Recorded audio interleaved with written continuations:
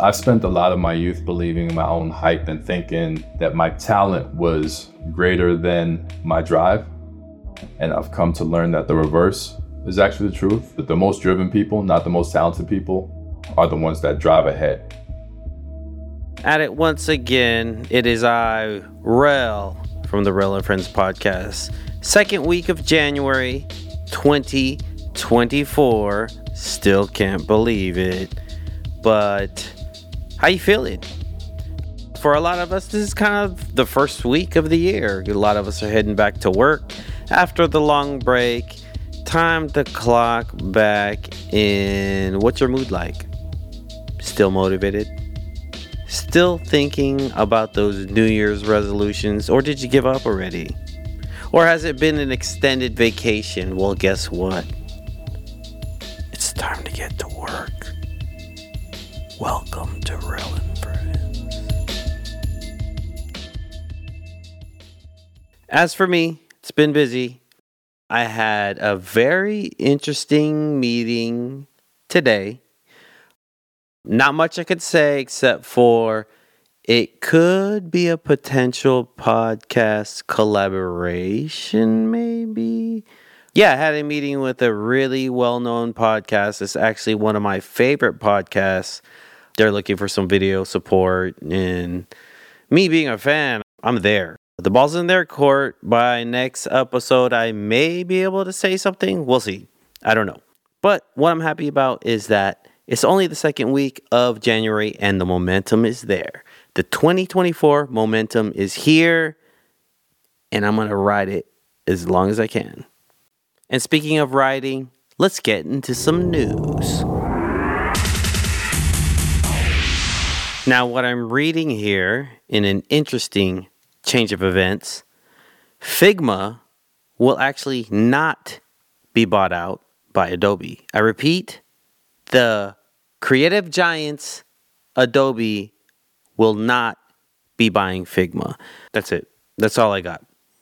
It's a slow news week, guys. But speaking of creative giants, we got my friend New York Giant on the show today. I'm very excited for you guys to hear this interview because he is a UX engineer. He's a lead UX engineer. That's user experience. It's an area that I am kind of new to learning about, but what I love about our conversation is that Giant actually breaks down some solid numbers. And those numbers are high, man. I did not know being a specialist in the UX space can make you some decent money. If you're a young creative looking for an avenue to get into and you enjoy, user experience, user design, this may be a route you want to look into. So check out this interview. Karis, aka Giant, drops a whole lot of knowledge. And if you didn't know, he's also a DJ. Very talented DJ. I have been fortunate enough to do a few parties with him out here in New York. Always a great guy, always a good time. But yeah, amazing conversation. Check it out right now with the homie, New York Giant. What is your favorite rap line? Even though I'm from Brooklyn, I'm a big believer that there's a Jay-Z line for everything. But my favorite rap line is with Nas, and he says, "Life's an itch, but God forbid the itch divorce me." And I just think that's like super pathetic and really just, rolling with the punches and loving whatever it is that's happening in the moment. Word. Yeah, I dig that, man. Dope line. Life's a bitch, but God forbid the bitch divorce me. I like to start every podcast with a memory that I have with the folks I'm interviewing. I have a lot of memories working with you in my early days of my New York nightlife experience. You did a lot of designing for the promotion after hours to New York. I did a party called Cuffin NYC, and you DJ'd that. Yeah. And I remember at the end of the night, there was about to be a fight that was about to go down. And you're called New York Giant for a reason because you're a big dude, man. I think it was about to be the security and some drunk dude as usual. But you had stuff in your hand and you just kind of walked in front of him. And you're just like, nah, this isn't happening. And you just kind of like boxed him out and walked right out of the venue. And that was so amazing to me because I'm just over here like, oh shit, it's about to go down. And you're like, nah. It's so that's so my regular. memory. That's hilarious. I don't remember that at all. But yeah, because it's so regular. I will say, like, over the years in my DJ career, which is 20 plus years now, I've definitely seen my fair share of stuff. And sometimes you just use that physicality and just get in the way, and everything just goes down. Everybody just realizes they were tripping. Word. I was very glad that you're on my team, man, when I saw that. For sure. You're the only people walking around with the old lineman. Yeah, exactly. I'm prepared. Can you just go over briefly what your creative skill sets are? We know you're a DJ. You're a man of many talents. What creative things do you get down on? Oh, you know what I'm saying? Man, it's ridiculous, honestly. I am just that person that looks for the next creative connective tissue. So my base art skill is in the design space. Just as a graphic designer, been doing that since the mid-90s, actually. But I use that to then evolve into illustration. So just being able to mock up logos, any type of vector pieces. I also have coding skills. My freshman year, early part of college, I actually came into computer science. So I'm able to merge the creative with the analytic, and that's fused. What I do today, I would consider myself a creative technologist, somebody that is equally powered in design and technical. I also bring motion design into that space. I mean, I'm not as good as you, but I picked that stuff up over the pandemic, and still also UX and web theory at the base layer, right? Just being able to work in the research spaces and take that information and bring up great layouts and components for clients. So it's a very wide and varied skill set. Yeah, we were using the term generalist earlier. So I guess you would be the definition of a generalist. And it's a term that I kind of heard in the last couple of years, really. And now more than ever, you have to be a generalist. You know what I mean? You got to at least pick up more than one skill set, because the lines are getting really blurred. Oh, yeah. But what's interesting is your visual and audio. So just to rewind back from your early days, you said you got into design in the mid-90s. When did you get into DJing? Around the same time, honestly. Everything came with my freedom from home. So I had these big aspirations and grew up in a traditionally conservative household and was being told that my time was being wasted and this just wasn't the way you should be going. But I knew that was my sound, that was my signal. At the same time I got to college, I realized, like, they have computer labs that are open for 24 hours and this stuff is free. And I just started spending like overnights in the lab working on Photoshop, and at the same time started building out a DJ career because that was something I always wanted to chase after. So I lied my way onto the student radio station and said that I had all this experience and I would practice live on air during my show. And then at some point it happened pretty quickly, and then I figured it out maybe in like 3 weeks. And then by the end of that semester, I started doing parties, and that was it. I was gone. Wow. What college did you go to again? I went to Penn State. Penn State. Okay. So from the DJ side, I mean, I grew in such a culturally rich time. There were so many strong influences from Red Alert, Clark Kent, Chuck Chillouts that came on 98.7. And then once Funk Flex hit the airwaves and Hot 97 turned into its earlier incarnation, and he was just pushing such a strong line of music and knowledge and style. This attitude just attracted me. I just couldn't go without it. I had the very distinct benefit of growing in such a culturally rich time, and especially in my neighborhood as well, with the huge reggae influence that we had. That was just it. I just had to go in that direction. From a design standpoint, I've actually had the mind of a designer, but my hand skill wasn't that strong, right? So I grew up around talented graffiti artists and kids that were just top tier as far as visual craft. Once I got in front of a computer, that was the equalizer for me. So I could make good type and layouts and then just figured it out from there. So it's just been going step after step after step. And getting that skill set up. Can you kind of briefly go through your career breakdown, maybe on both sides first? Let's go with the design and like where that's led you, maybe some notable spots you've worked at, and some projects or accolades. I've been freelancing on my own for maybe 10, 15 years prior. I came up in the mixtape era. So my base comes from that type of expression. It's bright, powerful color. It's a little bit of these kind of hyper visual spaces. And I just continued to build on that language. But I formalized my career in 2013, a decade ago. Notable stops on the way. Helped to launch Ciroc. I helped to launch De Leon Tequila. I was fortunate enough to be a part of the design team for Super Bowl 51, doing some typography work with the NFL. I worked with Foot Locker on a couple campaigns as far as actual retail space design.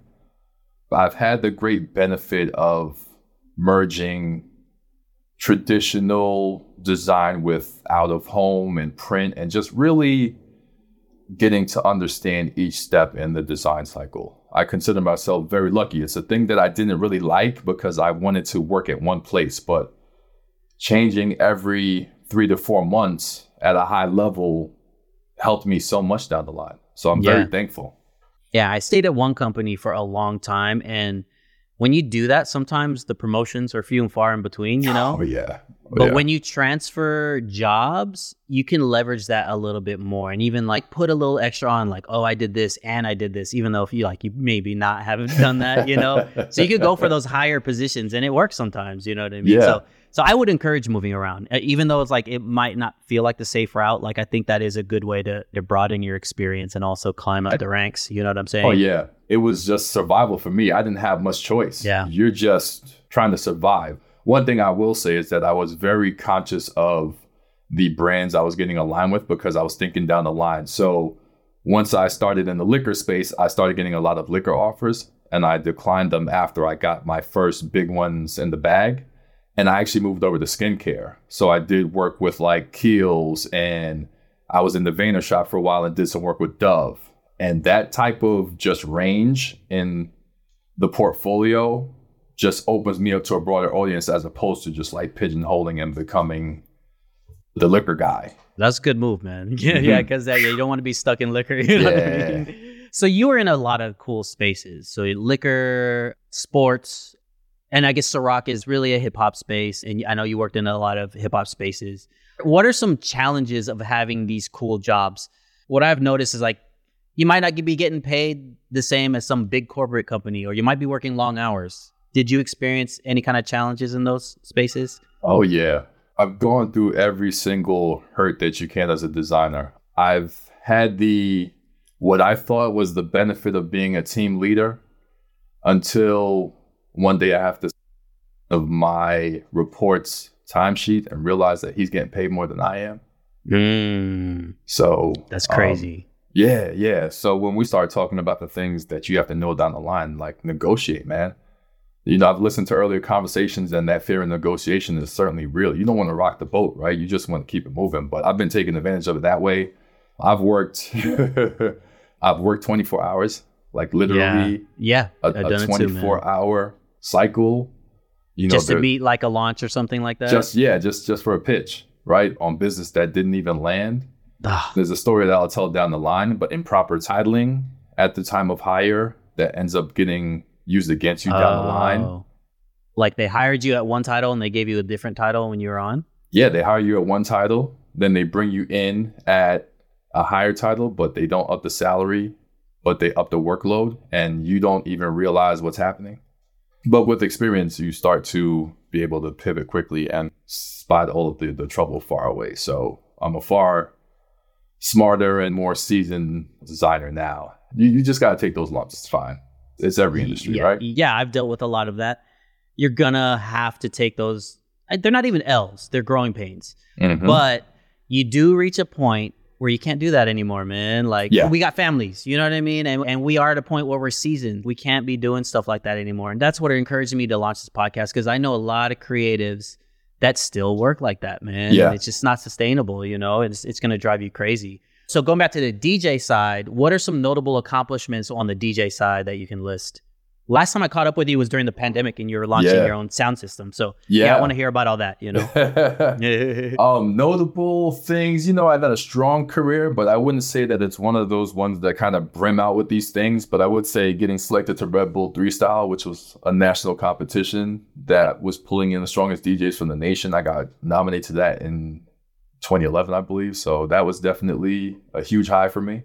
Being able to travel the world and DJ overseas. I had the great benefit of playing in the Philippines, which was probably one of the most memorable sets of my career, like to touch different water and meet different people and really experience a type of adoration that doesn't happen here in the States, right? Because everybody's loaded with media, everybody's too cool, but you can really connect with people overseas.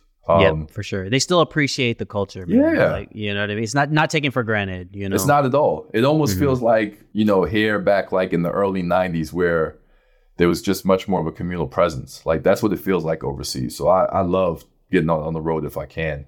But yeah, those are probably two of the strongest. And even just rebuilding a legacy here in New York City, I'd say something I actually was very scared of, returning to New York City thinking I wasn't going to be able to compete with the DJs. And I have a very sound, flourishing career in the city now still. Word. That's probably a notable achievement for me as well. Yeah, I could definitely understand that, man. Like when I was in the Bay Area, I had a cool little name for myself. And then moving to New York, it's like starting all over, man. And then like you have competition, very talented competition that are native to New York, but then you got all the best talent from other cities moving into New York as well. You know, so you're competing, and it really is like starting all over again. And that was a hard adjustment for me, but I feel good now, man. I feel like I got my name out there.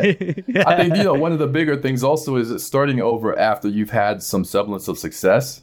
That is really the tough part, right? It's hard to look at yourself and have those references and question whether or not you're good enough. But the bigger skill and the more important thing is reinventing yourself and staying afloat, right? I think legacy and longevity are the key skills in any creative cycle.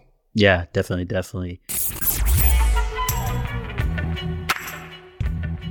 All right, listen up, guys. I'm sorry to do this. I got to take a quick break from this interview to let you guys know about something very special I have going on. About 3 years ago, I created this company called Art of Storytelling. And basically what we do is we sell cassette tapes of Slick Rick's The Art of Storytelling. Just kidding. So I run a full service production company. We do everything from ideation, pre-production, production, post-production, very much geared around solving problems through storytelling. So the next time you're in a brainstorm meeting with your boss and he says, we need to create a video to create impact or to make a splash for some sort of initiative, send them my way. I promise you'll be the hero. You'll be the office hero once they get that beautifully shot vertical video that everyone watches on their phones. Hit me up, rel.mov on IG. Chances are I have a video that you need already. Let's talk it through. All right, back to the program. So let me hop into the first segment called For the Love of Money. So For the Love of Money is a segment that I hope to help encourage transparency around money talk for creative professionals. I want us to really build financial growth and avoid being taken advantage of. Let me ask you this specific question. As a generalist, as a man of many talents, from audio, visual, UX design, we didn't even talk too much about your UX design stuff. What, in your experience, pays the most? What pays the bills the most for you? Definitely right now, UX is such a hot topic, and especially if you bring complementing interests. So I have been seeing a lot of people that are looking for UX designers that can code, or UX designers that may have motion, or UX designers that have a complementary skill set. Those are the stronger pieces right now, where I've essentially been able to double my salary. Just very quickly, I really appreciate you starting this podcast, and especially this conversation, because you just feel so dumb walking in this abyss of space. You don't know what to charge, and I've gotten taken advantage of so many times as a result. But let's level the playing field, right? Let's help the creatives out there start talking numbers. So if we're talking about UX spaces, if you are starting out, you're looking anywhere from let's say a $45 to $65 an hour range. That depends on budget. As you get better, you're looking at the mid-level tier. You add another 10, you're looking at the $75 range.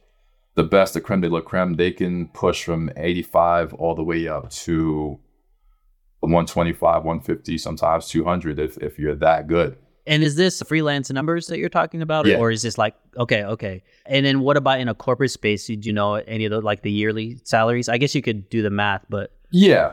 Well, sometimes it doesn't really level out, but once again, location and remote versus all of that stuff. But at the lower end, I think you are, let's say, in the sub 120 space. Okay. Pushing a little stronger. You're pushing, 125 to, let's say, 165 mid-tier. And then once you start to lead teams and ship very robust product, you're looking at 175 plus. Damn, okay. Yeah. Wow, UX pays well. I had no idea. I mean, it makes sense. It makes sense, and it's very well deserved. You're building the infrastructure for the face of the company. You know what I mean? Oh, yeah. And building out a user experience, which is everything for your user base. So that has to be right, and it has to be user friendly. Yeah, that's dope to see that those are the numbers. Staying on this topic, out of all your creative endeavors, what pays the least in your experience? Unfortunately, which is very sad, I think just standard graphic design at this point now. I look at a lot of the spaces I occupy, and they still are doing that, right? They're pulling people in for $30 to $35 an hour. And those people are usually tasked with some really hard creation and ideation, and they deserve more.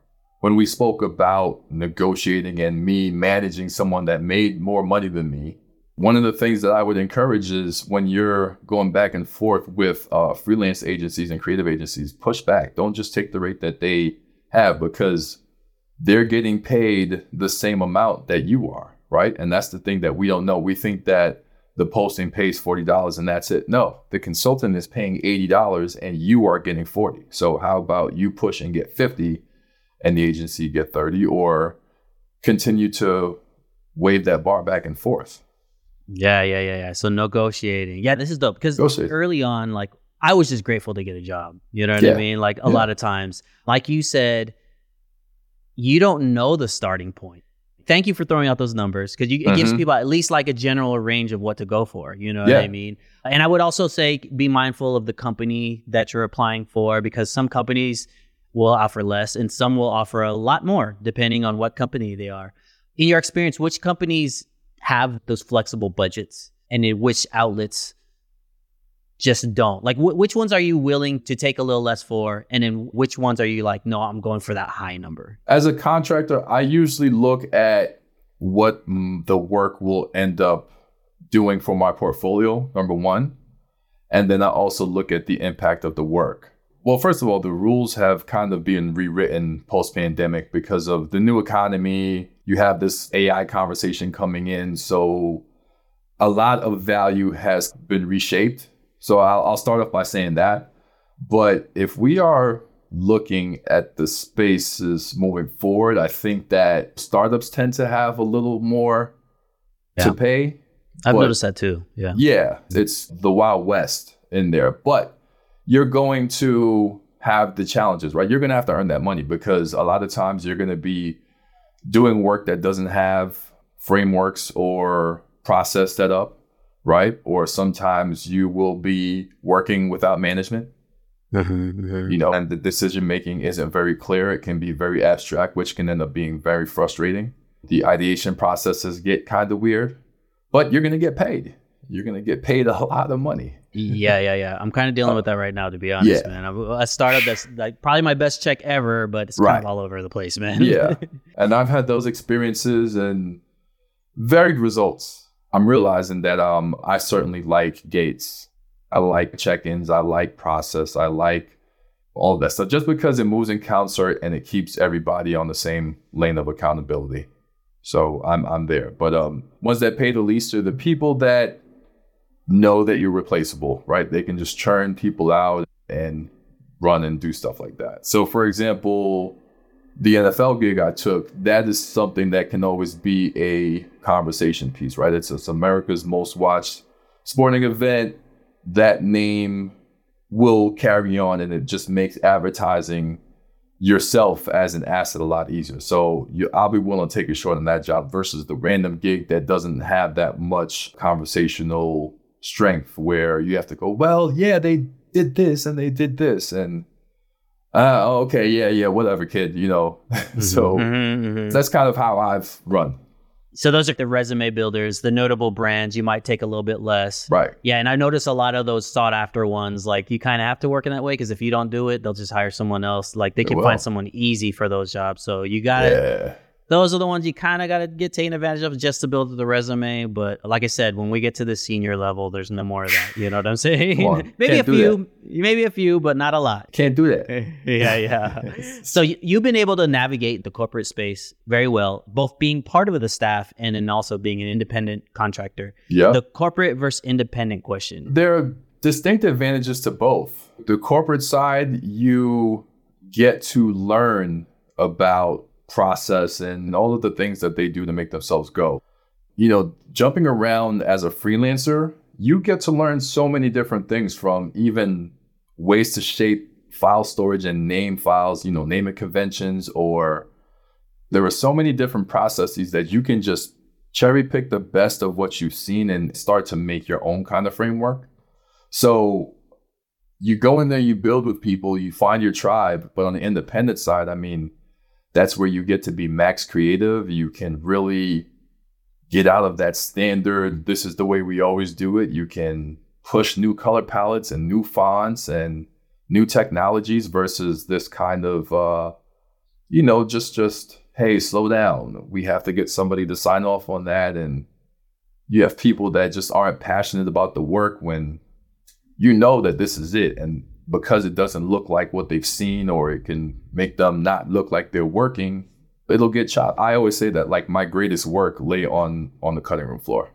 No question. Yeah, and that's why we have things like director's cuts and stuff like that, because then you can let your true vision out there. I think it might be harder with design because it's like, my version was 3 revisions ago, but that's part of compromise. And that's just a part of working for a company. It's like you're building out their vision as opposed to yours. And I like what you said about on the independent side. I think people are really leaning more on your expertise as opposed to like an overall company goal. Yeah, no question. That's dope. And I didn't really think about that. But now that I'm full-time independent, I see that a lot. And it's pretty cool to be able to see your own vision almost all the way through. I've been having fun watching you become a grown-up and launch your agency. And it's been inspiring, right? Because thank you, man. I think one of the things that I've always done is know that I could fall back into a corporate space. So I treated my practice like it was more of like a side hustle and never really gave myself the greatest shot at standing up and producing and doing that. But over the last 18 months, I've really taken a different approach and really realized, like, with the shift from the pandemic, there are people that are looking for agency level creative without the same budget, but they've worked in the spaces and understand what it looks like.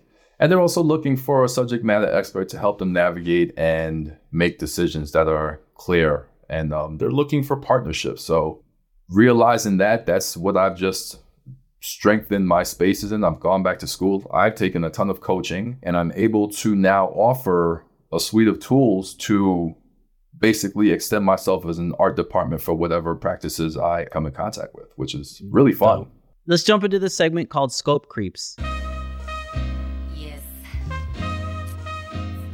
A scope creep is a term that creative professionals use to describe when a client's expectations or deliverables increase over time without any conversation about money or time compensation. Can you give me one of your scope creep stories? Oh yeah, that job I was telling you about before. So I got hired in as a designer, but then as soon as I signed on, I was brought in as a senior. My salary didn't go up. And I had senior expectations, which essentially then turned into art director expectations, which essentially then turned into integrated designer expectations, where I'm now bridging the gap between design and tech and like literally leading that roadmap. And my salary went up like nothing. It went up like $500 per year, like big slap in the face. And, you know, my work and my thinking is extending the department's revenue access. I'm bringing in 6-figure contracts because of the work I'm doing, and my salary isn't changing. So that's some scope creep for you. Yeah, man. That's like a scope creep on your life, basically, because it's not just one project. It's your 9 to 5, you know? It was a straight up mugging. But if you stay smart, and I realized what was happening, I went to NYU and did the work. I was able to navigate that during work, and I ended up doubling my salary once I left there. Dope. You took that and went somewhere else. Yeah. I took all of that and just, you know, saw what was happening and strengthened my skill set and did what I had to do. So the good guys always win. Cool. That's what's up, man. I'm glad to hear that. Let's talk about some victories. What are some career victories? What are some professional victories that you can speak on?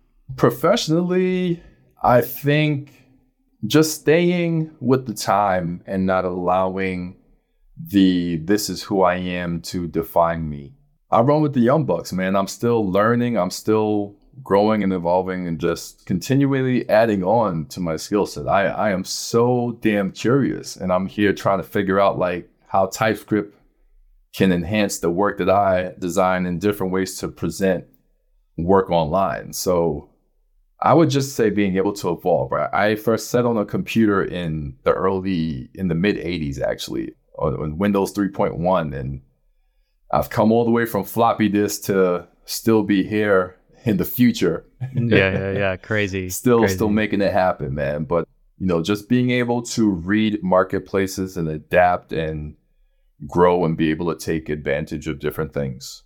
So the point where I've merged my skill set and jumped over from like that graphic design side, that commercial, let's sell you something side, over to a very chill healthcare side and start to influence that world. Oh, cool. Yeah, the evolution, I would say, is the big win for me. What keeps you sharp in the design game? Like, what keeps you motivated? What do you do for fun and to keep you growing in that space? I'm a big believer that if you are some sort of creative, you should always have like additional creative challenges that are stretching your brain. So for me, for example, is trying to learn the piano and just working on that stuff. And then also recently I've started painting just to try and work on that, right? And the work is horrible. It's ugly. It doesn't look good. That's how it always starts, man. Yeah, exactly. But figuring out mechanics and angles and all of that stuff, it just serves to make you a better designer. So that's how I stay sharp, definitely, is just taking on different challenges outside of what I do on the day-to-day. Man, you are a true generalist, man. You're even painting. No question. That's crazy. So I'll speak on my experience. So I was a beat maker. Yes. I made a lot of beats for it. You remember that. And then my strength with visual is really editing. Like, that's where I shine. I attribute a lot of my skill set of editing to my beat making background. Do your DJ and musical background and then your visual, do you find them meshing? Do you think one complements the other in the work you do? No question. At the end of the day, right? If you think about what I do, they've played out in terms of DJing and being a designer, but my true skill set is being an observer. So I'm always looking at things and noticing things or references that other people don't. And my other skill set is that I'm an empath. I always am able to find common ground with people and have this understanding. So if you're observing and understanding as well, that is going to play into musical selection. It's going to play into the color palette or the way that you're delivering this work. Those are definitely the real tools that I've used to communicate with the world and help people in both spaces where we're still human beings and we all seek that connection. That's dope. I never heard it like that. So you said that you're an empath and an observer. Yeah. I'm an observer, ill, man. Yeah. That's ill. So if you like what you heard, if you're seeing some value, if you're getting some inspiration, if you could just do me a favor, go over to their podcast platform and rate us 5 stars, leave a little comment, let folks know how much you like the podcast, because then you'll help us get into other people's homes, ears, wavelengths, brains, and we'll spread the gospel. All right? Thanks a lot, y'all. Peace. I'm going to just hit you with some kind of like rapid fire questions now. So you kind of touched on the corporate versus independent, but major versus independent. Anything else you want to touch up on that? Major is the perceived safety and the access to people and networking. And I would say that I haven't done the best job at like really keeping up with my corporate friendships because I had this kind of like a New Yorker attitude, like we get it done or whatever, but just connecting with people over time, checking in, what are you working on, how are things going? You just never know where that conversation could go. But independent, man, I think that especially now as you gain in confidence and understanding the importance of radiating who you are, right? Like no one else is you and that's your superpower. Really being able to put your sauce out to the world is an amazing problem to have, I think, right? Like you get to really define and choose your course. And, I'm watching you right now at AOS. I think that's such an ill name. And, for you to be independent, like this is where the real you will come out because you're not tethered down by these dusty books that tell you what to do. You get to charge that. So I will still say independent, always believe in yourself, believe in your sauce. Word. I feel that. Okay, what does the next 5 years look like to you? 5 years. So I think it's still going to be laden with curiosity. I've recently jumped back into school to finish up my undergraduate degree that I left a very long time ago. So I think, pushing that forward and leveraging what I'm learning this year, which will be in the marketing space. I've taken a new role on that is going to be in product marketing. Now, instead of being the maker, I get to be the marketer, but I've had the distinct advantage of being the maker. So I get to just convey a different type of conversation. And I also don't have to rely on hiring a designer, right? I've been an art director for 15 years now. Word. Okay, so if you could say anything to the young you, what would it be? Don't listen to the noise. Just stay even keeled. I've spent a lot of my youth believing in my own hype and thinking that my talent was greater than my drive. And I've come to learn that the reverse is actually the truth. That the most driven people, not the most talented people, are the ones that drive ahead. So head down and don't listen to the noise, right? Booze and class are still noise. And you just got to keep pushing. And just being present and living in the moment. I think that really extracting what it is that you're doing and just really applying yourself. If you get ahead early and really stick to your craft early on, your exponential growth and compound growth over time will just put you in different places. Those are the two main things. Just keep at it and don't listen to anybody and you'll be fine. Yeah. Dope. Those are some bars right there, man. Yeah. Okay, so AI, do you fear it or do you use it? AI has been around for a very long time, but it's just become this big conversation suddenly. And now I'm kind of rolling my eyes because everybody is putting AI on their packaging. And it's just like, man, these are predictive models that have been in use for the last 20 years. AI has always been around. It's not something that just came out. It's just been accessible by consumers, I guess. But I think a little bit of both, right? I think it's really cool to do the grunt work or the base work to get things started from ideation, but you still have to know your stuff. And this is where I think a lot of people get lost, is that thinking that you can become an expert by pressing a button and in 5 minutes getting this website built for you. And your website's not going to convert. It's going to be not good. A lot of that stuff still needs to be refined. So I wouldn't say it's that strong, but I will say that I've been able to take advantage of some really cool things like information architecture at the base of a website, right? Instead of me having to lay all that stuff out, I can just type in the 8 types of fields that I'm looking to build on the website, and then it'll bring out that taxonomy for me within maybe 5 minutes. I'm still going to then take that stuff, refine it, and build copy and strategy from there. But to get things off of the ground, it's amazing. So it's a little of both. Yep. Yeah, this is the first time I've heard someone else say that, but that's exactly how I use AI. It's a lot of times with creative work, the hardest part is getting started. Yeah, you know what I mean? Yeah, so this is a way where it's your assistant. Like, just start it and then I'll tweak it from there and I'll put my sauce on it and finish it. You know what I mean? So you still have to know your stuff. You still have to know your stuff. Yep. Still got to be talented. Okay. Any resources or any kind of information that you soaked up that you would want to pass down to anyone?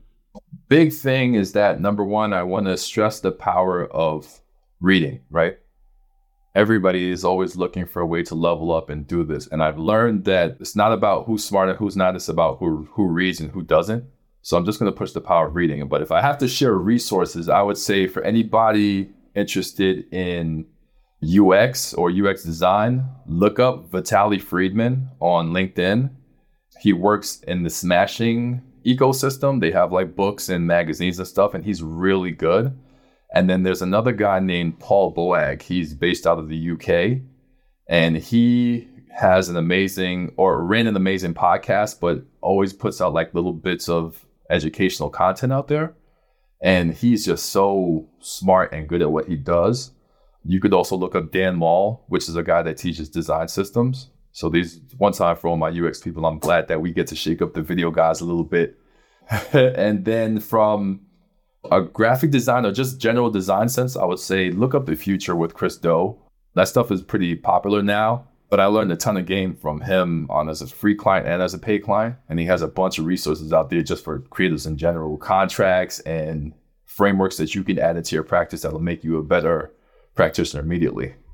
Dope. You said as a free client, as a paid client, did you pay for services? Okay. I paid for his products. So got it. Okay. There's a ton of kits and stuff that he puts out there, and I've certainly been able to use that to increase my billable work to clients.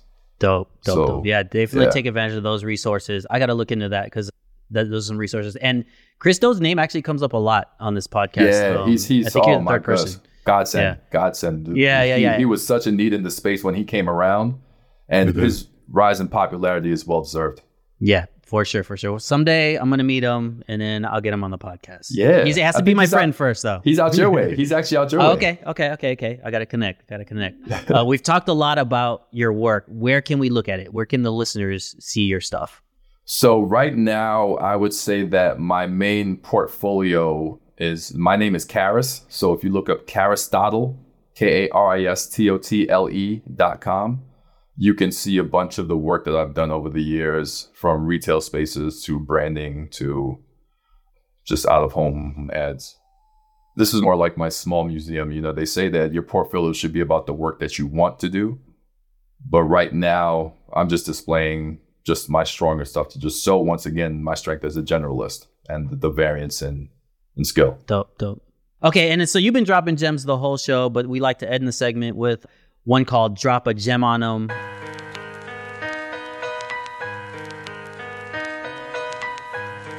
Once again. Karis, aka New York Giant, if you could drop any gem on any young generalist in the game, what would it be? Believe in the power of compounding.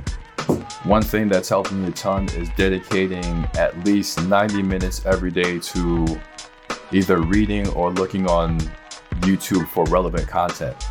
And you would be surprised at the changing conversation that's been happening.